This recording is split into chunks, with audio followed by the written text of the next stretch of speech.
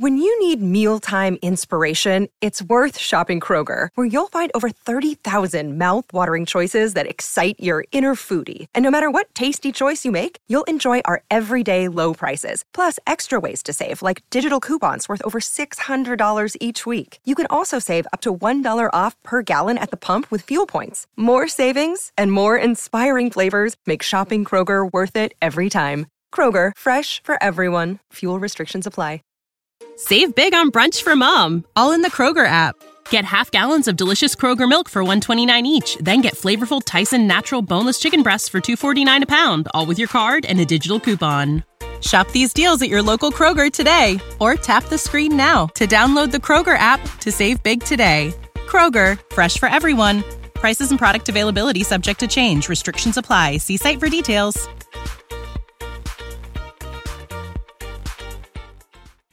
Hello, Wanderers! Congratulations for making it this far. Today's episode is based on the last chapter in the Silmarillion proper. But don't worry, there's more tales and lore for us to explore. As you know, we've been wandering the first age of Middle-earth. We still have the second age and 3,000 years of the third age before we get to Bilbo, Frodo, Aragorn, and Gandalf's tale. And even then, we can explore into the fourth age of Middle-earth. So buckle up your adventure boots, because we have a lot more wandering to do. And if you're joining us for the first time, welcome! You might feel like you've jumped in at the finale of a great story because, well, you have. Don't fret, all the previous episodes are always available, so go back and listen to them all. In this episode, we'll explore the chapter called Of the Voyage of Eärendil and the War of Wrath, the last chapter in a book called The Silmarillion, written by J.R.R. Tolkien and published in 1977 after his death. A link to purchase The Silmarillion is in the show notes. Welcome! In the Lord of the Rings podcast, we wander the world of J.R.R. Tolkien by exploring the foundational epic stories from the deep past of Middle-earth. If you enjoyed Tolkien's books, or maybe Peter Jackson's movies, or perhaps you're excited for Amazon Studios' new series, The Rings of Power, and you want to dive deeper into the rich world of Middle-earth, then listen and subscribe. Bhagavanyan, fellow wanderers. Today's episode date is June 30th. We are 63 days away from the debut of Amazon's Lord of the Rings, The Rings of Power. On this day in Middle-earth, it is Midsummer's Eve, or the last day of the 6th month on a Hobbit's calendar. In the year 2941, Bilbo, Gandalf, and the dwarves are at the end of their visit in Rivendell, and Elrond examines the swords that Gandalf and Thorin reclaimed. In the year 3019, Arwen arrives in Minas Tirith, but I want to give this more detail, just to demonstrate Tolkien's beautiful imagery. This is a passage from Return of the King, quote, "Upon the very eve of midsummer, when the sky was blue as sapphire and white stars opened in the east, but the west was still golden, and the air was cool and fragrant, the riders came down the north way to the gates of Minas Tirith." Oh, and tomorrow, Aragorn and Arwen are finally married in the year 3019. This is adapted from the Today in Middle-earth History calendar on theonering.net. Let's check the map. These map checks are inspired by the beautiful maps that accompany the Lord of the Rings books, and I hope give you the context for today's story. If none of this makes sense, please listen to a few previous episodes and catch back up. It is the first age of Middle-earth. Morgoth, the Dark Lord, has decimated the final elven stronghold, Gondolin, the Hidden City. He still possesses 2 of the 3 precious Silmarils, which he stole from the elves, and which contain the remnant of the light of the 2 trees of Valinor. A small remnant of elves remains in the southwest corner of Beleriand, led by Eärendil. 4 of Feanor's 7 sons still live, led by the eldest, Maedhros, and they still hold to their oath that no being, even Valar or elf, will stand in their way to reclaim their father's stolen Silmarils. Okay, let's pick up the tale with Eärendil and his family. I want to bookend Eärendil's tale with the death-time foresight spoken by Eärendil's grandfather, Huor. During the 5th Battle of Beleriand, Huor was guarding the retreat of King Turgon of Gondolin. In parting, Huor says to Turgon, quote, "Out of your house shall come the hope of elves and men. From you and from me a new star shall arise." So keep in mind these 2 themes in Eärendil's tale. From the combining of Tuor's and Turgon's houses will come hope for elves and men, and a new star shall arise. Eärendil weds Elwing. Elwing, if you remember, possesses one of the Silmarils, which her grandparents, Luthien and Beren, won from the Iron Crown of Morgoth. Now, this union is important because both Eärendil and Elwing had both immortal elven ancestors and mortal man ancestors. Eärendil was born of Tuor, a man, and Idril, an elf. Elwing's grandfather was Beren the man, and her grandmother was Luthien, who in turn was also the daughter of 2 races. Her father was an elf, and her mother was Malian the Maiar, the class of divine beings who served the Valar. I point out these details for a couple of reasons. 1, so that you get dizzy trying to remember all these names and lineages, and 2, so that you can have the full context not only for Eärendil's voyage, but for the implications of having multiple races in the bloodlines meant for Eärendil's 2 sons. And who are these sons? One son you likely know very well, and the other you may not know, but you'll need to know in order to understand the events of the Second Age.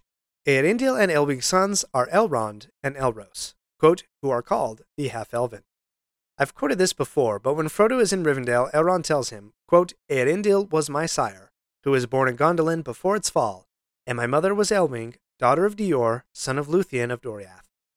Eärendil was good friends with Círdan the shipwright, and so Eärendil had a ship built, Vingolot the Foamflower, which had oars of golden color, like Laurelin the tree and the sun, and its timbers were white, with silver sails that are compared to the moon, which reminds me of Telperion, the silver tree. To describe this ship a bit further, I want to point out some verses.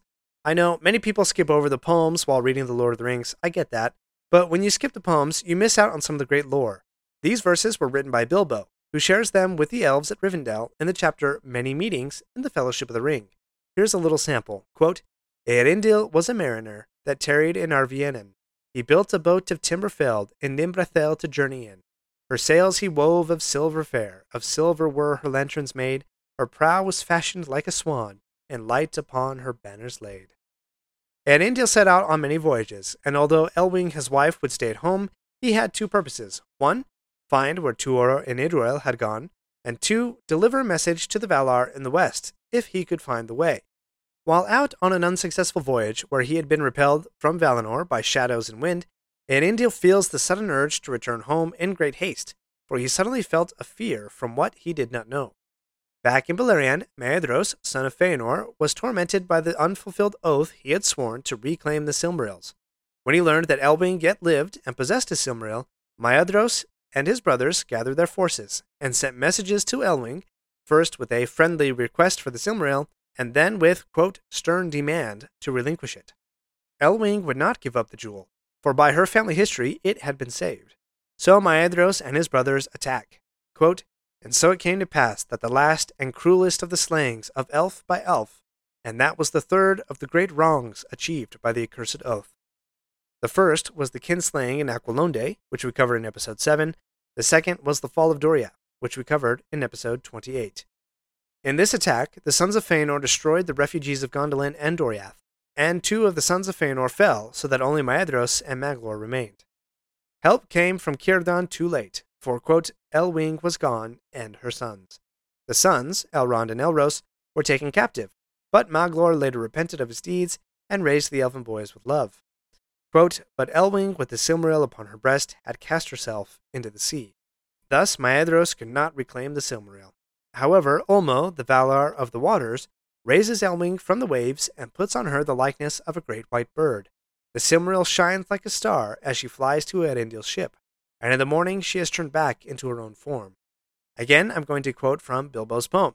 Quote, there flying Elwing came to him, and flame was in the darkness lit, more bright than light of diamond the fire upon her carcanet. The Silmaril she bound on him, and crowned him with the living light. Seeing no hope in Middle-earth, Eärendil and Elwing turn the ship to the west, and attempt once again to find the shores of Valinor. Eärendil binds the Silmaril on his brow, and its light grows brighter as they travel west. Quote, by reason of the power of that holy jewel, they finally came to the waters that had been closed to them before. They passed by the island of Tol Eressëa, where, ironically, Eärendil likely would have found Tuor and Idril, but they continue sailing west, until, quote, Eärendil, first of living men, landed on the immortal shores. Eärendil turns to Elwing and the 3 sailors who are with them and says, quote, here none but myself shall set foot, lest you fall under the wrath of the Valar. But that peril I will take on myself alone, for the sake of the 2 kindreds.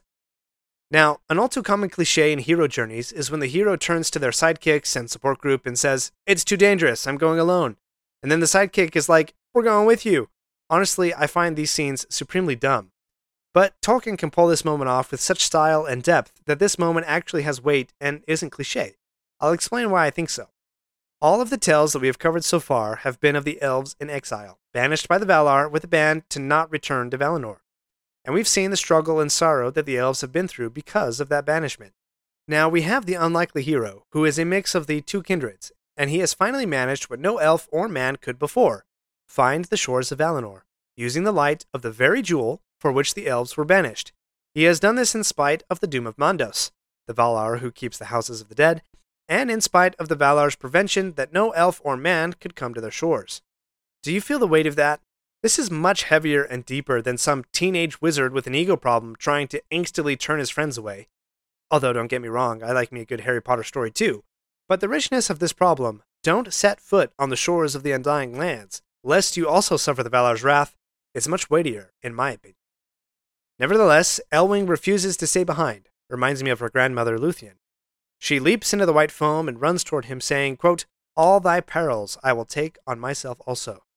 They have arrived at a time of festival, like Morgoth and Ungoliant many centuries before, and nearly all inhabitants were in the halls of the High King Manwë. But some watchmen spot him and hurry to give word to the Valar.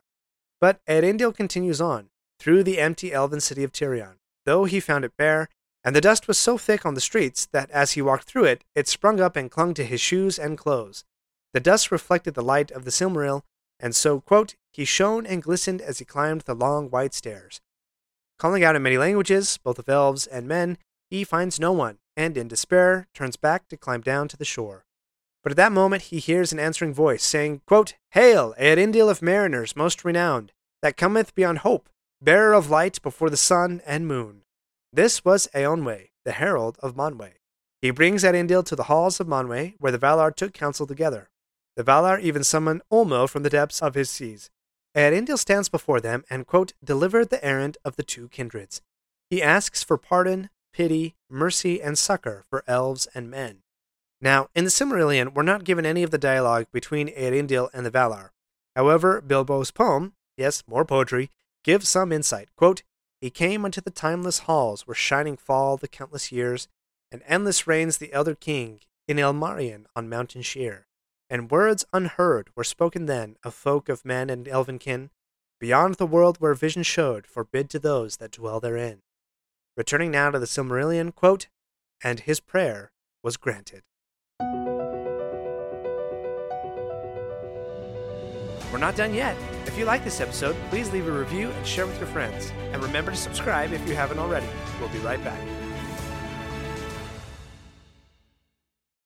When you need mealtime inspiration, it's worth shopping Kroger, where you'll find over 30,000 mouth-watering choices that excite your inner foodie. And no matter what tasty choice you make, you'll enjoy our everyday low prices, plus extra ways to save, like digital coupons worth over $600 each week. You can also save up to $1 off per gallon at the pump with fuel points. More savings and more inspiring flavors make shopping Kroger worth it every time. Kroger, fresh for everyone. Fuel restrictions apply. And we're back. After pleading for mercy for the elves and men, Eärendil leaves the Valar to counsel among themselves. The first debate regards the fate of Eärendil and Elwing, who dared to leave Middle-earth and set foot on the Blessed Realm. Mandos argues that Eärendil is mortal and cannot be allowed to live. Ulmo argues that for this purpose he was born, and reminds them that Eärendil is born not only of mortal man, but of the immortal elves as well. Finally, Manwë gives judgment, citing the love that Eärendil has for the two kindreds and the love that Elwing has for Eärendil. He makes this decree, quote, "To Eärendil and to Elwing and to their sons shall be given leave each to choose freely to which kindred their fates shall be joined, and under which kindred they shall be judged." So that great theme of choice now enters into the tale. And this is indeed a mighty choice, to receive the blessings and immortality of the elves, or the freedom and strange gifts of men.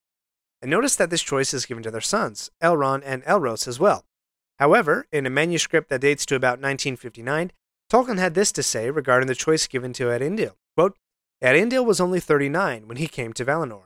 He was not allowed to return to Middle-earth, but he obtained the grace from Iluvatar via Manwë that his children, being half-elven on both sides, descendants of Eärendil and of Luthien, should A. have a choice of which kindred they would belong to, and B. should in each kind have a long and fair youth, meaning they should only slowly reach maturity, and that this should extend to the second generation, thus from Elrond to Arwen." So this explains the dilemma that Peter Jackson's movies portray so well. Arwen is able to literally choose to forsake the immortal life of the elves, as Aragorn says in The Fellowship of the Ring, and Arwen answers, quote, "I choose a mortal life." That choice is a direct result of Eärendil's journey to Valinor to plead before the Valar. Eärendil says he is weary of the world and gives the choice to Elwing. She chooses, quote, to be judged among the firstborn children of Iluvatar because of Luthien, and for her sake Eärendil chose alike. Eärendil's choice demonstrates his love for Elwing, for in his heart he would rather have been judged among mortal men. After their choice is made, the Valar send the three companions of Eärendil back to the east in a boat. But for Eärendil, the Valar remade his ship Vingolot, quote, it was filled with a wavering flame, pure and bright. And Eärendil the mariner sat at the helm, glistening with dust of elven gems, and the Silmaril was set upon his brow. One last reference to Bilbo's poem in the Fellowship of the Ring. I promise this is the last bit of poetry. Quote, a ship then new they built for him, of mithril and of elven glass. With shining prow, no shaven oar, nor sail she bore on silver mast. The Silmaril as lantern light, and banner bright with living flame, to gleam thereon by Elbereth herself was set. The ship is lifted up out of the seas and sails into the night sky as a new star, voyaging beyond the confines of the world. He can often be seen at morning or evening, sunrise or sunset. In a manuscript Tolkien wrote in the 1960s, and now published in Carl Hostetter's book The Nature of Middle-earth, we find this gem nestled in a long essay regarding the Elvish names for astronomical events. Quote, certain stars, no doubt those we call planets, and among them especially Venus, which they later called Eärendil. So Eärendil rises as a star, the star that today we know is the planet Venus. When Eärendil first rises to the sky, the elves, quote, took it for a sign and called it Gil Estel, the star of high hope, and despaired no longer. The two sons of Fëanor, Maedhros and Maglor, realize that it is a Silmaril, and they have no ability to reclaim that Silmaril now. But Morgoth, as always when a new light appears in the sky, is, quote, filled with doubt. Thus, Huor's prophecy is fulfilled. Eärendil has brought hope to elves and men, insomuch as the Valar will answer his prayer for succor for the two kindreds, and Eärendil with the Silmaril is risen as a star. Let's take a look at some references to Eärendil as a star. When Aragorn is sharing some lore with the hobbits under Weathertop, he says, quote, for of Beren and Luthien was born Dior Thingolzair, and of him Elwing the White whom Eärendil wedded, he that sailed his ship out of the mists of the world into the seas of heaven with the Silmaril upon his brow. And of Eärendil came the kings of Númenor. When Galadriel is giving gifts to the company in the Fellowship of the Ring, she says to Frodo, quote, in this phial is caught the light of Eärendil's star, set amid the waters of my fountain. This was also portrayed in Jackson's movie when Galadriel says, quote, I give you the light of Eärendil, our most beloved star. And I love this description from the Two Towers, when Frodo and Sam are in the darkness of Shelob's lair, and Frodo draws out the phial of Galadriel. See if you can spot the theme of hope. Quote, for a moment it glimmered, faint as a rising star, struggling in heavy earthward mists, and then, as its power waxed, and hope grew in Frodo's mind, it began to burn, and kindled to a silver flame, a minute heart of dazzling light, as though Eärendil had himself come down from the high sunset paths, with the last Silmaril upon his brow. The darkness receded from it, until it seemed to shine in the center of a globe of airy crystal, and the hand that held it sparkled with white fire. One last connection. When Galadriel reveals her ring of power to Frodo, after he has looked into the mirror of Galadriel, we get this line, quote, she lifted up her white arms, Eärendil, the evening star, most beloved of the elves, shone clear above. So bright was it that the figure of the elven lady cast a dim shadow on the ground. Its rays glanced upon a ring about her finger. Okay, I think that's enough stargazing for one episode. Now you know the full journey of Eärendil, how he and Elwing came to Valinor, and how Eärendil, as a child of both elves and men, was able to plead for mercy and succor on behalf of the children of Iluvatar. We've seen the fulfillment of Huor's prophecy of hope and a new star. Please join me next week, where we will see how Eärendil's prayer was granted through the final battle between the Valar and Morgoth that will literally reshape the world and bring the first age of Middle-earth to an epic end.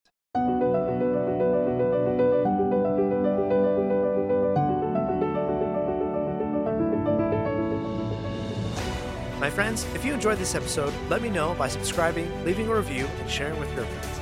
Follow me on Facebook or Instagram at Lore of the Rings Podcast. For feedback on the show, please email me using the link in the show notes. Until next Thursday, remember, not all those who wander are lost. When you need mealtime inspiration, it's worth shopping Kroger, where you'll find over 30,000 mouth-watering choices that excite your inner foodie. And no matter what tasty choice you make, you'll enjoy our everyday low prices, plus extra ways to save, like digital coupons worth over $600 each week. You can also save up to $1 off per gallon at the pump with fuel points. More savings and more inspiring flavors make shopping Kroger worth it every time. Kroger, fresh for everyone. Fuel restrictions apply. Save big on brunch for mom, all in the Kroger app. Get half gallons of delicious Kroger milk for $1.29 each. Then get flavorful Tyson natural boneless chicken breasts for $2.49 a pound, all with your card and a digital coupon. Shop these deals at your local Kroger today, or tap the screen now to download the Kroger app to save big today. Kroger, fresh for everyone. Prices and product availability subject to change. Restrictions apply. See site for details.